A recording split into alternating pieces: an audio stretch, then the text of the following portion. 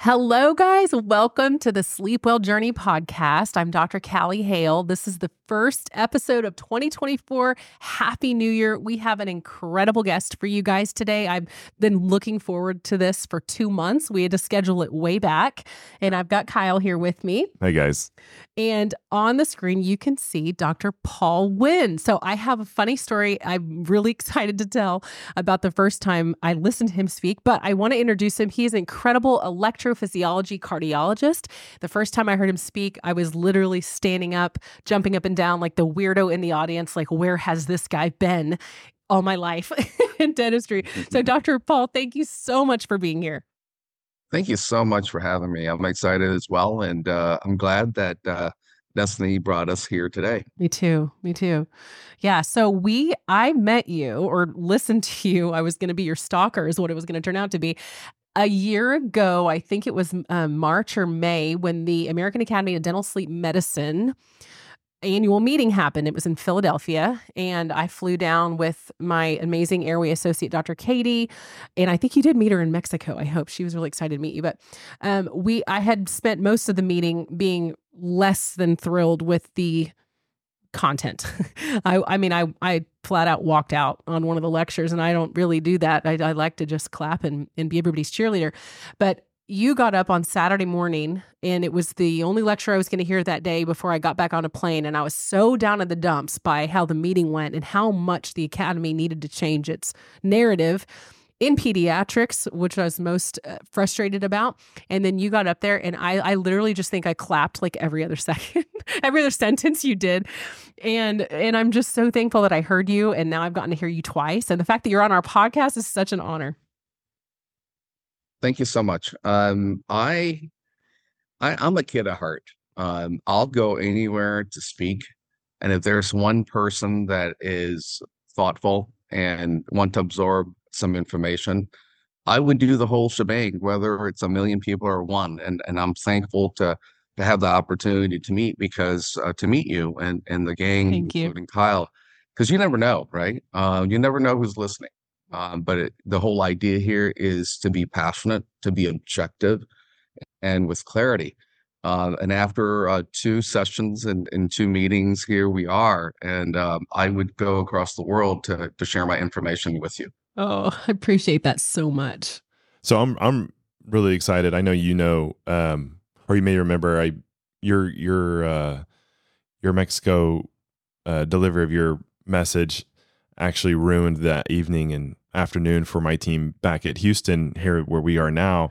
Because you always tell this because it's true, but it also started a conversation that we can't unhear. We can't unknow this stuff anymore. And that's you were driving home the point. You know, I bet if I listened to your same talk 4 more times, I would take out 4 different key points that I would take home.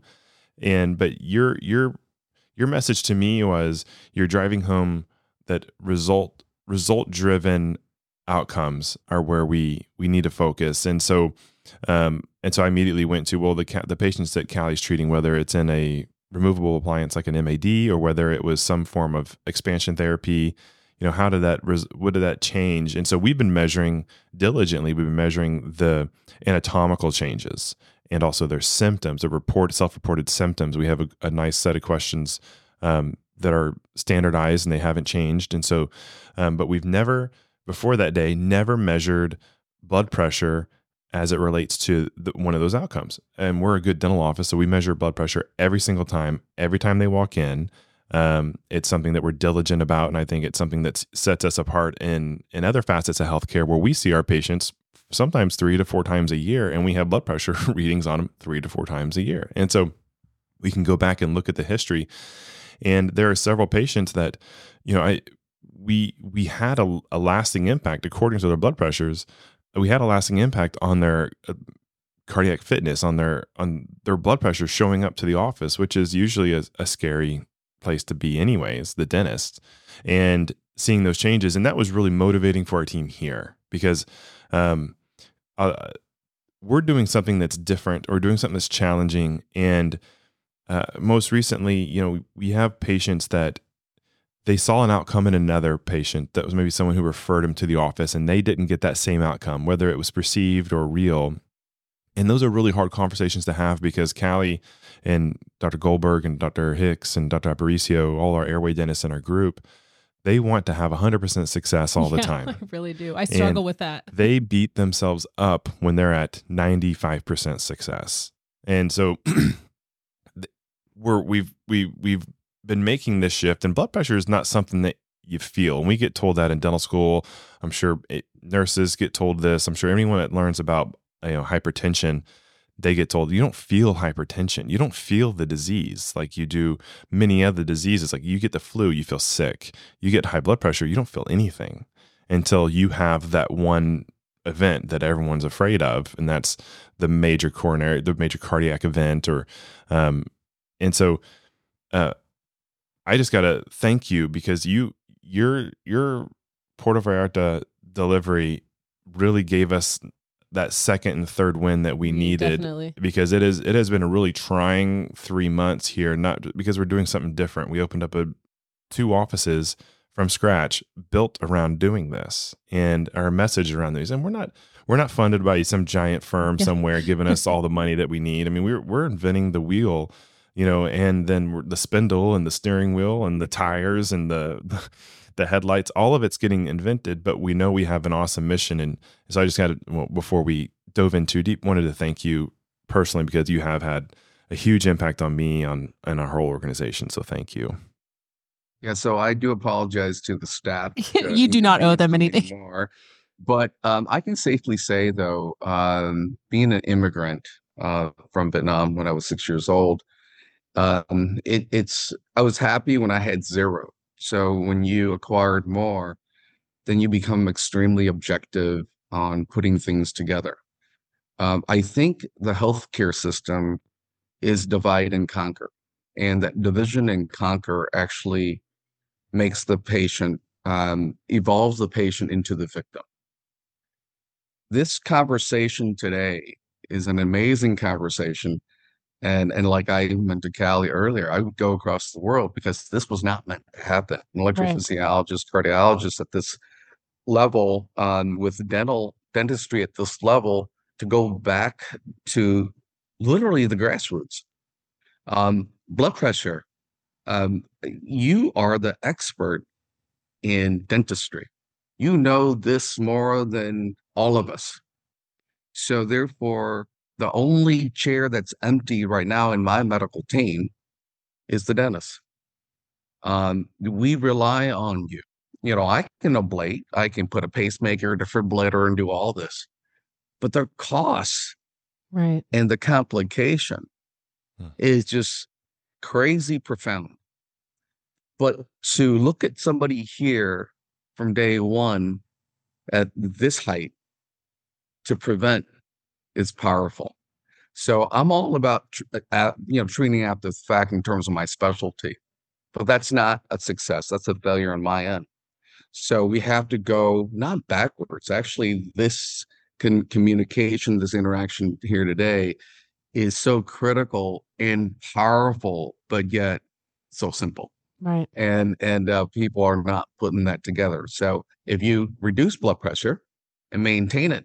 So has anybody knocked on the door and said, Dr. Hale, you can't take blood pressure? You're not supposed to know what blood pressure is all about. You're not supposed to have a stroke.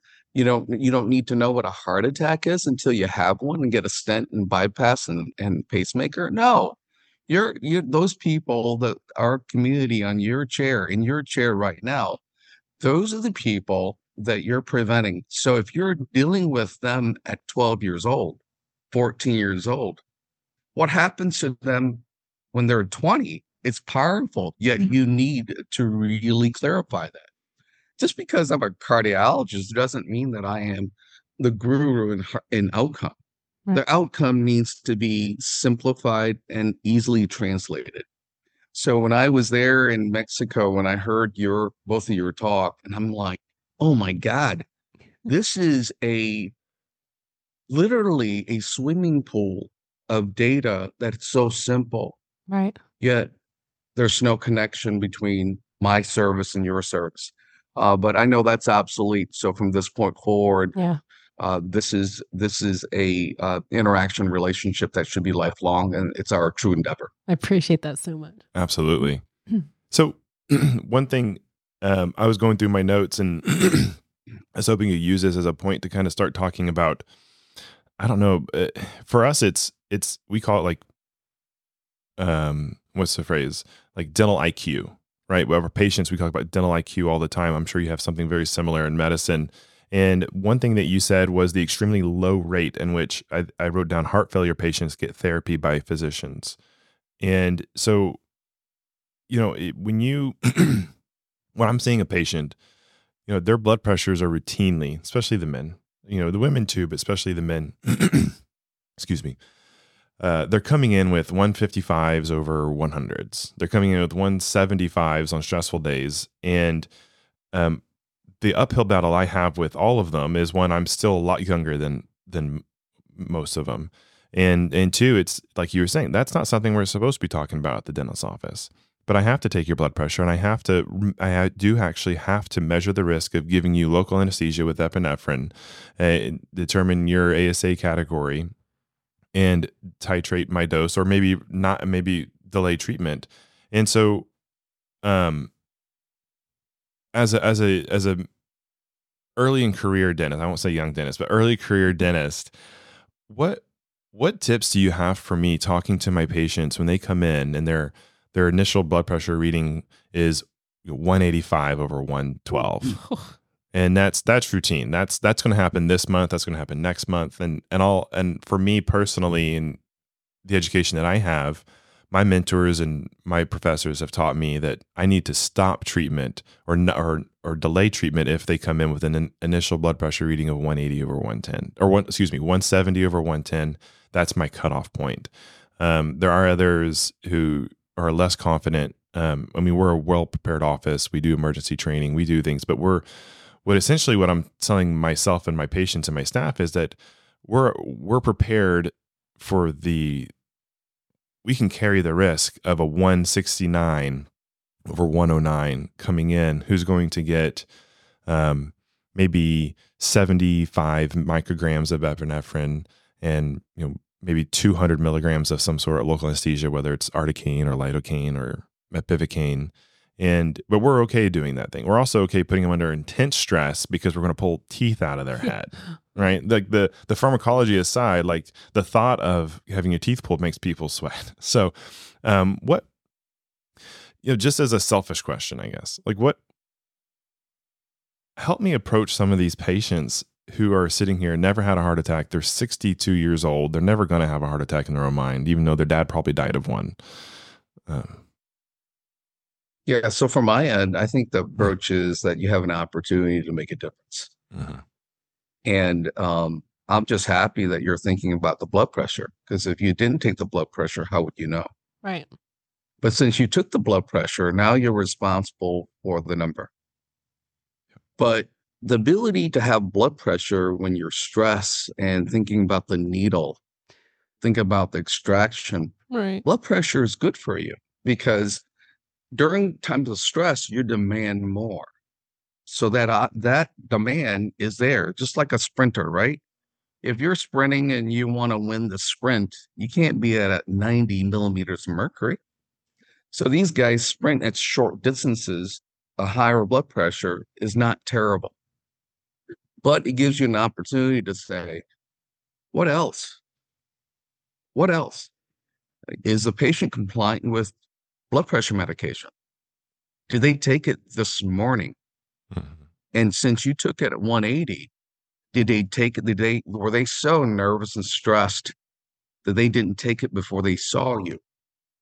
So there is an opportunity to really work through a platform and a workflow to where everything is standardized to say all of our patients take their blood pressure medication before they see us. And if they're hypertensive, this is an opportunity for you as a clinician, as a certified provider, to talk to their primary care, because they haven't seen it for 6 months. And you're the one that actually can make a difference. And if you're dealing with oral appliance and sleep apnea, reducing blood pressure 5 to 7 millimeter of mercury reduces stroke risk by 25 to 30%, heart attack by 25%. Heart failure, number one diagnosis upon discharge, the epidemic, the pink elephant that all of us are responsible for in terms of readmission and length of stay. You think that's not my problem. That's all of our problems. Right. So if you can deal with that blood pressure at that point in time, you make a huge effort that you may not know before, but you know now. So first things first is, hey, take the blood pressure on both arms. Make sure that they're equivalent. Give the patient 10 to 15 minutes to really relax a little bit and say, hey, you know what? Here goes a stress ball. Just squeeze it. Relax. Yes. We're the podcast team, and just listen to this thought a little bit so you can relax a little bit. And then take the blood pressure again. But when you do sedate, when you do calm down, that blood pressure will go down. Yeah. So when a patient's an emergent, case to where you need to expedite certain things, don't let that 180 slow you down, provided that you know the patient. Yeah. Obviously, as the first encounter, it's a different story. But again, work through the standardization to where take your medications early. Mm-hmm. And guess what? I'm just giving you a thought. Non-compliance is huge in hypertension and heart failure. Yet you have developed a workflow to improve compliance. That's the bottom line, right? Absolutely. So it's an opportunity for you. So simple, so powerful. I love that. Thank you. Why is non-compliance so low on that? So non-compliance is actually very high. No, he's saying. Oh, not me. Why is non-compliance so high? Sorry. Yeah. So non-compliance is crazy because people don't feel well. They feel poorly. They're depressed. They're anxious. After 2 years of COVID, I'm overweight. I'm deconditioned. I drank a little bit more. I sleep poorly. I gain weight. I have apnea, but nobody thinks about it. Mm-hmm. I think I can go to work tomorrow. I think I can go to the gym. Then I go to the dentist. My dentist looks at my blood pressure, does all of that, and is the instigator, the initiator of my total health. While, my internist, my cardiologist, I'm not going to see him for the next 6 months anyways. Right. So again, it's an opportunity for my dental colleagues, for both of you to make a difference. The non-compliant, people don't talk about non-compliance. Oh, you didn't take your medicine, right? Mm-hmm. Right. But what happens if you go home from heart failure and having a stroke and you can't afford medicines? Right. If you can't afford medicine, does that mean you're non-compliant? No. Definitely not. Yeah. Definitely not, yeah. right? So I'm one of those guys that go, hey, you know what? I don't think your insurance pays for this stuff. Let's take this. That conversation, as a private physician, that conversation is extremely robust and objective. Yeah. And I think that not only taking blood pressure, but what you guys are doing is very powerful, but also to really hit key things. When were you admitted for hypertension? Mm-hmm. Right. How many medications are you on? Typically, a blood pressure patient, moderate, is on 3 medications, right? Right. And talk about affordability, because both of you, your listeners, can actually improve compliance, and that's the answer to Absolutely our failure. It's crazy. So that's why this connection is powerful, because I think sleep apnea, I think the dental side of my providers can really help us to improve compliance. Mm-hmm. And we are failing that royally on a day-to-day basis. We can have a huge critical thinking discussion, but nobody talks about compliance. right. And that's the issue. Wow. I think for us, the same thing is like you said, we took the number, we took the blood pressure. Now we're responsible for it. And that's, many dentists, I actually don't want to say most, but many dentists are pretty good at blood pressure like we are. It is a state required thing, and most states are very similar in their requirements. So, but I know I know my colleagues, I know our associate dentist, that is an uncomfortable conversation to have with a patient because we are the molar mechanics and our lane that we feel very comfortable in is way over here, far from blood pressure, but we still had to take it.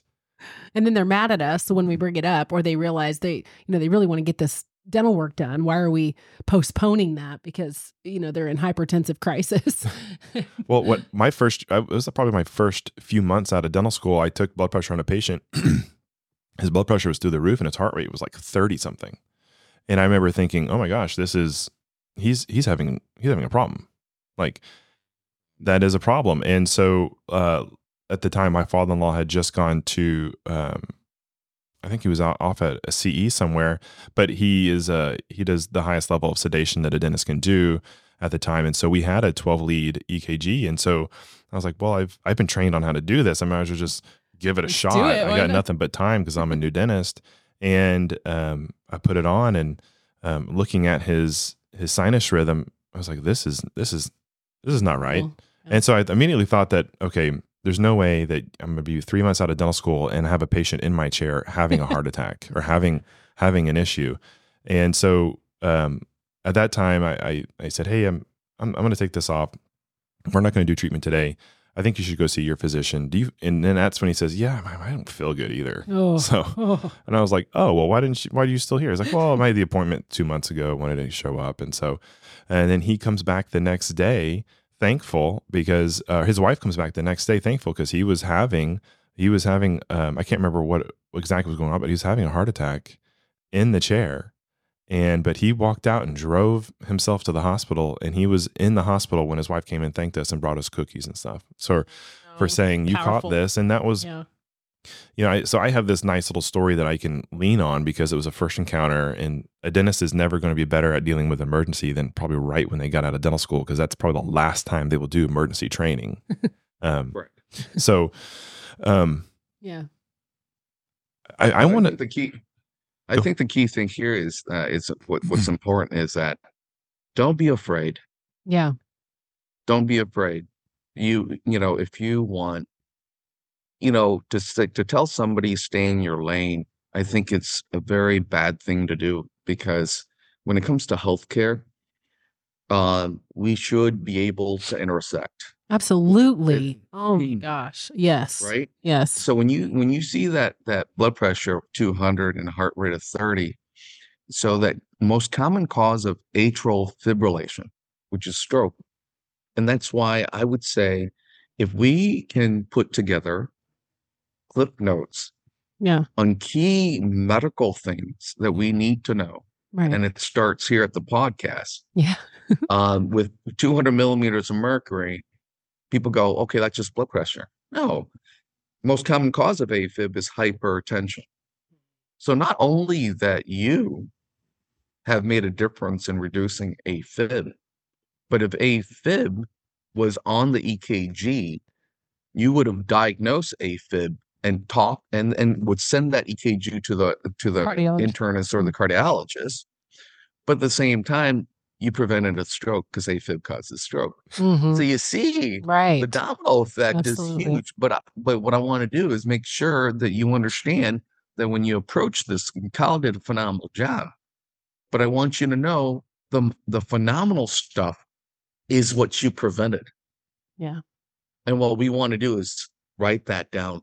Yeah. So over time, AFib, all of this other stuff. So there's a domino effect here, and I'm glad that you had that that astute acumen to really tailor that case. Yeah, definitely.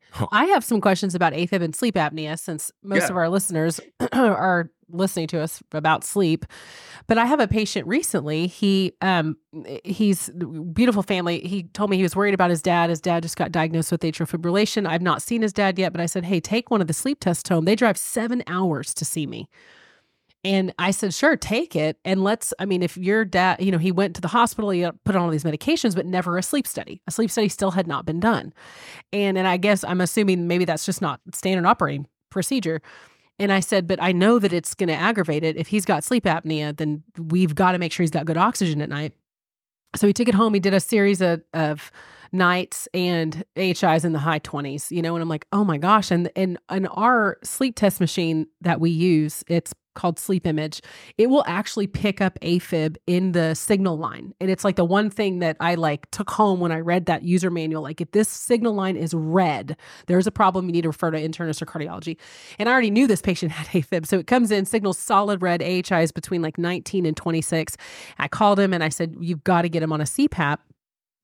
Late 70s. And they personally also have a very good relationship, like a texting relationship with their cardiologist. Like I said, great family. And immediately got him set up with a CPAP. And I was so happy about that because I was like, it's not always oral appliance therapy. I tell my patients every day, it's not always the Cali show, right? Like, we've got to work together and get the best therapy. But talk to us a little bit about the link between atrial fibrillation and sleep apnea and how that works. You bet. I think the key thing here is that I commend you that you made the connection between AFib and cardiology. As cardiology, we only see AFib when we see it on EKG or when we monitor somebody. So let's just take this case. So he's had AFib. AFib comes in many flavors, right? Paroxysmal, you can go in and out.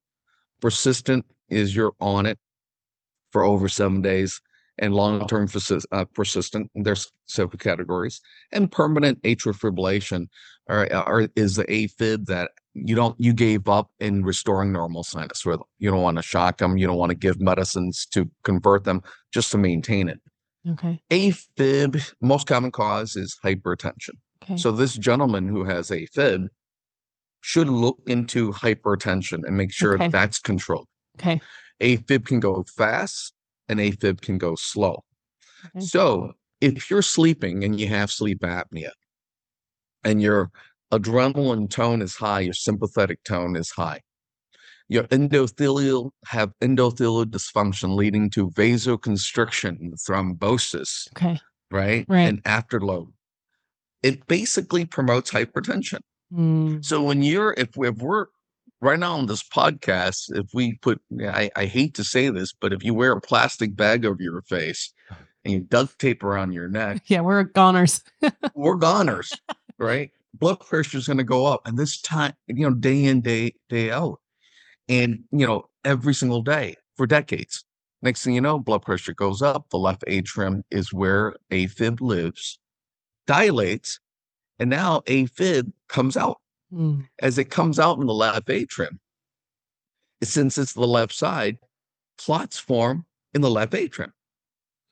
Wow. And if it's been on the left side, it goes to the left ventricle, then into your brain. Hence, majority of AFibers have to take blood thinners, and that depends on certain criteria. Sure. So therefore, if you treat apnea, whether it's CPAP, whether it's oral appliance, to me, the Rolls Royce, most people think it's the CPAP. Right. To me, the Rolls Royce is whatever you use most often. Absolutely. Amen. That's the key, right? Right. So if you don't drive the Rolls Royce too often, then it's going to be in the garage. Right. So whatever it is, you want to reduce the pressure, increase oxygen, the body. So if I go over there right now and just, okay, Kyle, keep that plastic bag over your face. Now, again, this is just a strange description example. Sure, we get it. Yeah. What happens to your heart rate? It's going to go up. Absolutely. So treating OSA will decrease stroke. Yes. Okay. Limiting hypertension, decreasing AFib. So we can give medication to prevent stroke, to lessen the recurrences of AFib. Okay. But the patient is not what you can't protect the patient, preserve and save the patient if you don't give air back to the system. Sure. We're only covering it up if we don't treat the apnea. Okay. Fantastic. Thank you. That was a great response. That was awesome. Yeah. So is in medicine is obtaining an AHI not considered one of the baseline vitals when someone's in an advanced ASA category? Like, we have blood pressure, we have heart rate, we have respiratory rate, we have temperature, but at that level, is it not common to take a sleep study? In the American College of Cardiology, I don't think dentists are not, have been prevented to see our guidelines, right? Yeah. The guidelines are all there.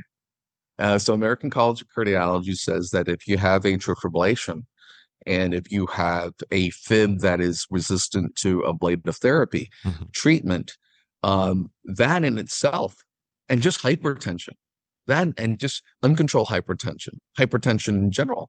And how many of us have controlled hypertension? If you count, oh my God, they're all above 130, right? Yeah. So you need to screen for sleep apnea. Yeah. That's in big neon sign. Okay. Yeah. Okay. Yeah, Awesome. we didn't Okay. make That's that good up. to know. Yeah. Okay. Good. Yeah. It's just not always happening. But I mean, Yeah, it's there's no not surprise. happening. Exactly. Right. Yeah, but I expect hopefully our dental Our colleagues do collaboration. that early. Yes, Yes. definitely. For sure. So is for dentists to get on board, because there's a lot of dentists, we're in this really cool phase right now. And if you rewind the dental clock back 20 years, everyone is getting into dental implants because it just now became acceptable and not witchcraft right around 20, 25 years ago. Not witchcraft, for sure. And so now we're getting into, well, dentists treating sleep. We've been fringe for a long time, and I think we're on the cusp, if not just past that cusp, of where dentistry treating sleep, airway, kind of synonyms now. Dentists doing that is becoming acceptable, and I think we're still in that blue ocean territory where the waters are very rough because there's a bunch of dentists who think we shouldn't be doing it, period. There's also two specialty groups that think that it's not something that should be done at the rate that it's being done when it comes to oral appliance therapy. And then the education is almost non-existent. It's not standardized. I think the University of Michigan actually has started doing a good job with this. Just from what I've been hearing and what I've been seeing on the internet coming out of that college. But University of Michigan has also historically been the first place to do things. They were one of the big ones doing implants early on. So looking at, what dentists need to, what's your message to dentists who are out there hearing about the impact that they could have, not on their patient's smile, but on their patient's health span and possibly their lifespan too? What's the message to send to them, whether, they're getting out of dental school, they're hearing about this is new, this is edgy, this is maybe not yet trendy, but what's your message to them coming from a place of, we have to reduce readmission, we have to lower blood pressure? Yes. So the key thing here is, in a nutshell, cardiologists, electrophysiology, open heart surgeons, internists, we're not just responsible for readmission. All of us are. But we took the brunt of saying we will give that outcome, and we think it's from a medical standpoint. But we don't realize that healthcare is a continuum. Mm-hmm. As an adult electrophysiologist, I see patients at 18 years old. Oh my God. So I'm behind the 8 ball from the get-go. Wow. Right? Yeah. The problem here is that the dentists should not think of themselves as dentists. They should think, you all have to think of yourself as key providers in the continuum of healthcare. Absolutely. Our job is to be more dental-like. Your job is to be more medical. Yeah. And the key thing is, we can do it at the university, but you and I both know that the power is the ability to translate that at the grassroots. Yeah. So imagine if our dental colleagues come out and they have 2 cliff notes about what is heart failure. Yeah. Number 1, diagnosis upon discharge. Readmission rate is 20% within 30 days, 50% within 6 months, and literally almost 50% will die in the next 5 years. Oh my gosh. Number 1 cause of AFib is hypertension, and AFib causes stroke, and hypertension class 1, 2, and 3 Therefore, and then you have elevated blood pressure. If you have just and a normal ejection fraction is 52%, just that on a cliff note, imagine how powerful that would be to have that registry to link the providers. Right. If people think up here, then how many more centuries will it take to unite us at the round table? Yeah. Exactly. Sure. That So the key thing is keep it simple. Right. But know the knowledge and then practice the knowledge. Please don't think as a dentist. You are more I love that. just an implanter. Please don't think that. Yeah. I'm begging Need to you. be the title of this one. I know. Yeah, definitely. That's going to be the title of this one. Yeah. Practice the knowledge. That's perfect. Yeah. One of the key things, I actually had a follower on the Sleep Well podcast ask me about this because I came back talking about how you said restless leg syndrome should be called panic. I would love for you to explain that. Yes. So a couple things, and I say this with all due respect for those who have, restless leg syndrome cramps because of electrolyte imbalance. But imagine, let's take Kyle again. I like to use. I've already got the bag on my head. And Kyle is above 6 foot. Imagine if he's laying supine flat and he has a plastic bag over his face, or push him into a pool and handcuff behind his back.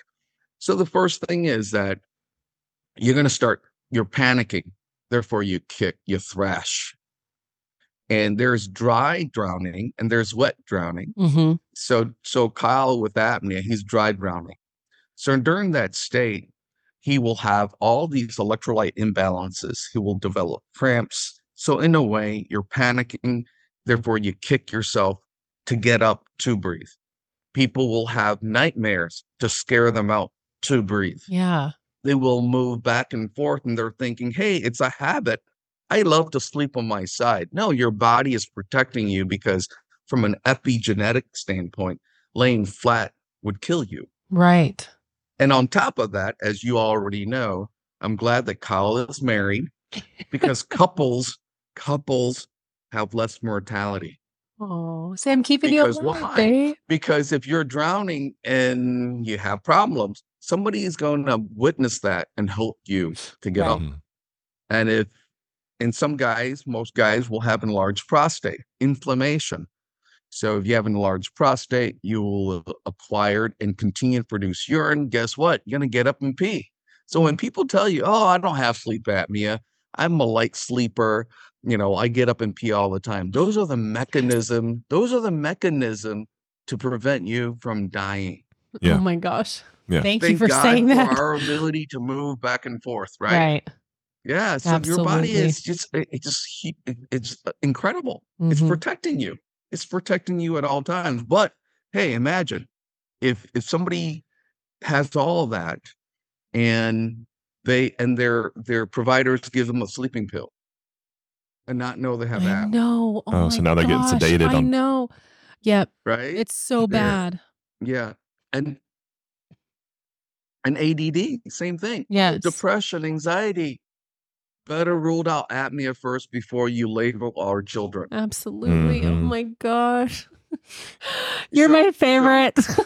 Yeah. And then if you're Asian, please, really, we're micrognathic, we're petite, retrognathic.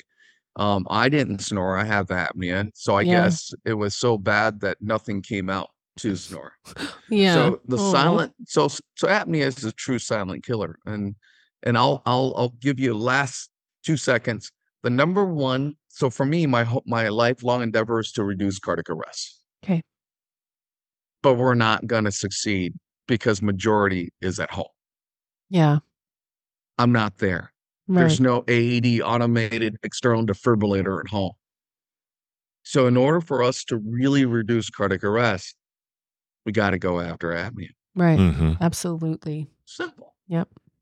I mean, I think in dentistry, as he was alluding to, it's hard because the doctors weren't trained in dental school about this. I mean, the only thing I learned in dental school about sleep apnea was that you were obese if you had it, period. I mean, it was terrible. Large neck circumference. And look where I am now. Okay. I found my way. Look, I'm 135 pounds. If somebody tells me to go lose weight and go work out, I have apnea. Yeah, But I think though, practice makes perfect. for So sure. I'm just happy that the podcast is available as a resource, and I'm hopeful that we can make this For as sure. a podcast resource for people who Yeah, want to really get into the understanding of how to be a part of the team. absolutely. Well, we're going to have you on again at some point because I feel like we Yeah. could talk for hours. But I think one of the biggest limitations in dentistry right now for the doctors that are getting into this, the dentists that are getting into this is that we worry about the turf war. We worry about like you said, don't worry about your lane. Learn the medicine and treat the patient and identify this. And one of the hardest things is when I talk to dentists, they're like, "Oh, I don't know. Do I got to refer to internal first or pulmonology or cardiology?" And I'm like, "No, just save the patient's life. Like figure out who is on their team and let them know you've indicated oral appliance therapy and then make sure it's working. If it's not, rope them in. I mean, just do the right thing by your patient." So hopefully we can drive that home with this too.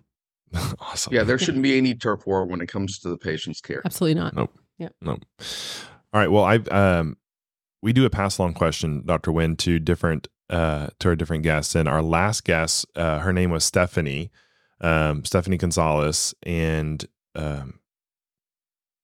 can you give them one sentence about Stephanie? Oh, about she's an incredible nutritionist. She really understands food and health and endocrine disruptors, and she treats people virtually. Really cool person. And so her pass along question to you, she didn't know it was going to be you, was when you go to the grocery store, are you reading the labels and what the ingredients in the labels are?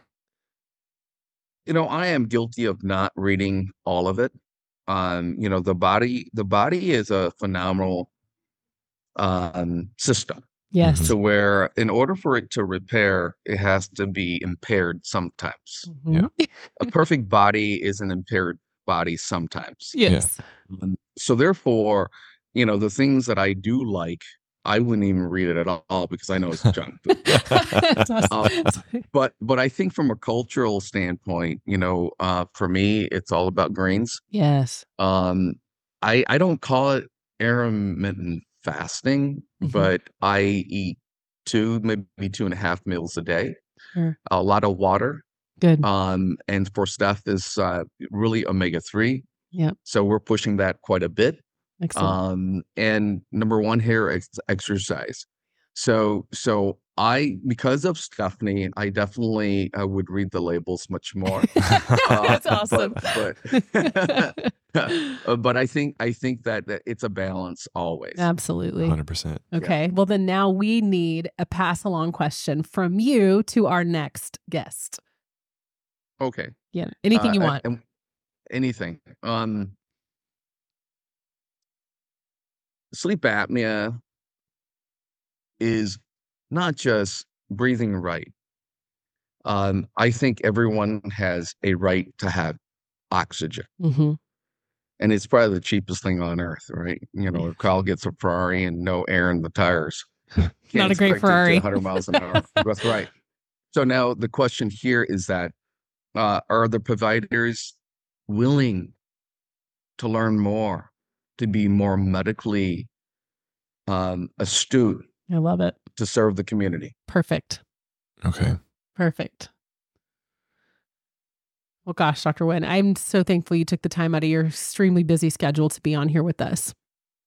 Thank you so much. I had so much fun, and I appreciate the question, and I look forward to the next journey. Absolutely. We'll make sure you get a copy of this. Real quick, last thing. One of my front desk, her name. I don't know if she wants to be anonymous. Okay, call her front desk. Front desk is 32 years old, and at 25, she was diagnosed with left ventricular hypertrophy. Pre-activation. I think it. But you got to she get the had question right here. She just moved to Houston, and she's put off finding a new electrophysiologist because she's had trouble finding. She had an ablation at 25. Okay, so she had pre-excitation. Okay, yeah, she had an ablation, and she has intermittent times of feeling not well, and she says the only thing she can do is rest to feel well again. And so she is. What advice do you have for her for finding an electrophysiologist in Houston, which is a huge medical center, but she feels like if she found an electrophysiologist before she found a cardiologist, that she would be in better hands. The first thing I would do here is that knowing the fact that she had an ablation and pre-excitation, I'm just guessing going off of your history, that it may be a recurrent issue. And ablation is not 100% on certain arrhythmia. So first things first, I would look up an internist first, actually. I'm going to go an internist first that is very good with communication,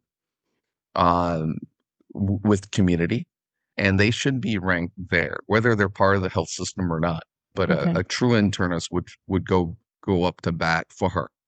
And then from there, because she has a history of ablation, it would be an automatic discussion with an electrophysiologist, because I think he would know who he would send his patients to. And as internists, as an internist as well, we're very protective of who sits in front of our patient to ensure that they're heard.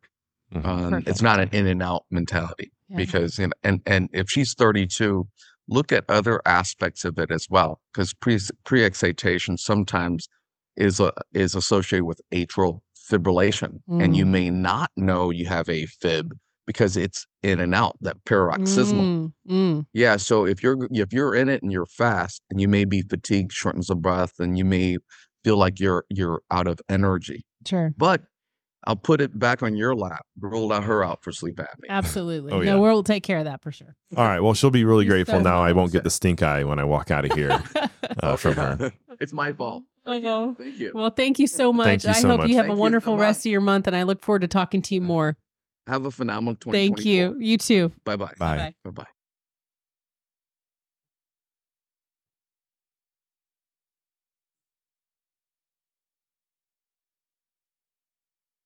Recording We have to blast this, stopped. like as soon as it's edited. Like,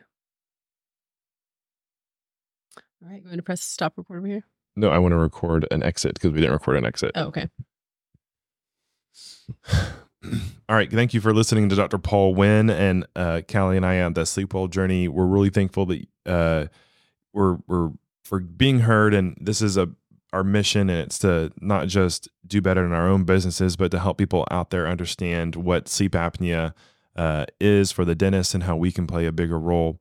And really the long-term consequences of what sleep apnea is doing to our families and our bodies, and understanding that, just like Dr. Wynn said, don't worry about you staying in your lane. Just help the patient. Do what's best for the patient. Yeah. So we'd love to hear from you guys. You can always reach out to us at thesleepwelljourney.com through the Contact Us page. And if you are a patient or need to refer a patient to anyone, look up theairwaydentist.com. We have a location in Sugar Land, Texas, and also in Friendswood, Texas. And we may be growing again here pretty soon. So we are looking forward to hearing from y'all.